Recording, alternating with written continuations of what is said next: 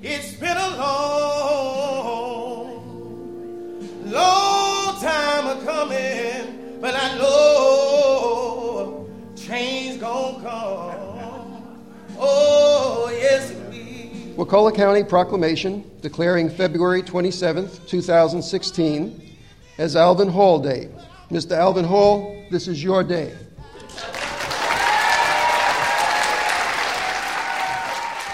As that song said, it's been a long time coming. The last time I was on the stage was in 1970. I tried deliberately not to have any expectations. I tried not to do what I normally do, which would be to anticipate things. I thought it would be most beneficial for me to be completely and totally in the moment, to accept what things are, and then look back at my past experience here. This is very emotional for me. I know many people out there, and it's been sort of wonderful to come back and meet everybody. I did not anticipate that coming down here would open up all of this. I feel so lucky having been born in a small town where you had to know everybody, you had to be nice to everybody whether you liked it or not. I am nice to people all around the world. The county is full of more people, specifically more white people have moved here. That's very clear. Religion seems even more deeply ingrained in the culture than when I was growing up, although that can't possibly be because I was raised very religiously. Church on Wednesday nights, Saturdays, Sundays, all day. People always say to me, "Are you religious?" I said, "You can't have gone from church from the day you were born to the time you were 16 that many times and not be religious. It's impossible." But what I carry with me is a single, simple lesson. And that lesson is, do unto others as you would have them do unto you. For people like Dot, who was always nice to me, Patricia, Francella, for many of the people who were down here who were really supportive, it was like no time had passed. No time had passed. We could still talk. We could still laugh. We have great memories. Oh, especially with Francella, because Francella and I were really close, really close. I think probably closer than anybody else. Yeah, she means a lot to me. Yeah, I always get these points where I almost burst into tears because it's just touching to know. The other bit of generosity that I took from here was from Miss Freddie Grooms. Miss Grooms went to her friend, told him about me, and as a result, I got into Yale. Without those generosities, all which started here in Wakulla County, I'm not sure where I would be today.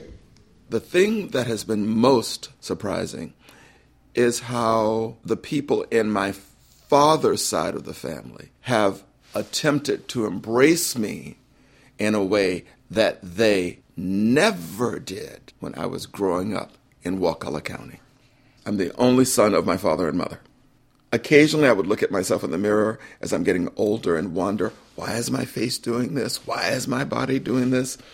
Where does this come from? Because it clearly wasn't from my mother, so it had to be from my father.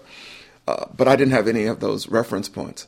I didn't know where my curiosity about the world, where my ambition, where my desire to travel came from. None of my other brothers and sisters with whom I was raised have this. None. And Tanya has been the link to all of that. And it's very touching for me. It's deeply emotional for me, much more so than I like to actually admit, because she's filling in all these gaps that I had decided many years ago to just let go. Why look back? Why look back? Would knowing it make my life today better? I think now it does make my life a little better. But unless somebody had brought that information to me, I would never have looked it up. When I left here, I left friends, I left teachers I loved, I left my sister, Linda, Andre, Rowena, Juan, who is dead, Sheila, I left my mother, my grandmother, I left everybody. And I went out on my own. And I knew from that day forward, it would be a journey essentially by myself. So I tell everybody, you leave a place, you don't know what the journey is going to be.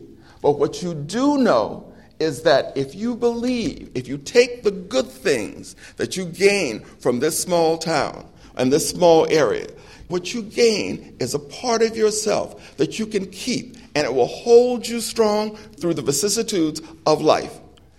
So wherever I go, there's part of Wakulla County that is going with me, and each and every one of you share in that. So thank you very much for having me back after all this time. I sincerely appreciate it. Thank you.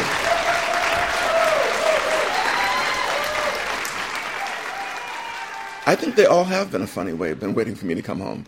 I think they all think that I'm going to come home. And I know I'm not. I am very glad to have this opportunity to come back. And I will come back again. But I couldn't come and live back here again. I couldn't. It would be the death of me. In many ways, the world out there knows the new me, and the people here know the old me. And I don't think they have synthesized those two yet. I don't think they have to. As long as they know Donnell Hall, that's fine. And I'm very happy to be Donnell Hall. I don't disown that name. But I know that when I went to Yale, I became Alvin Hall. And that started the journey of Alvin. All I ever wanted to be was a writer. I really didn't want to be much else. But I had to make a living in life. And maybe at this point, all of this is coming to me so that I can do the one thing I wanted to do when I was 8 and 9 years old. I've already started thinking about, when I get back to New York City, how I'm going to block out time just to revisit all of this and take notes and decide where I'm going. Clearly, it has to be Alvin Hall Day. I think that's just the entry point. It just has to be that.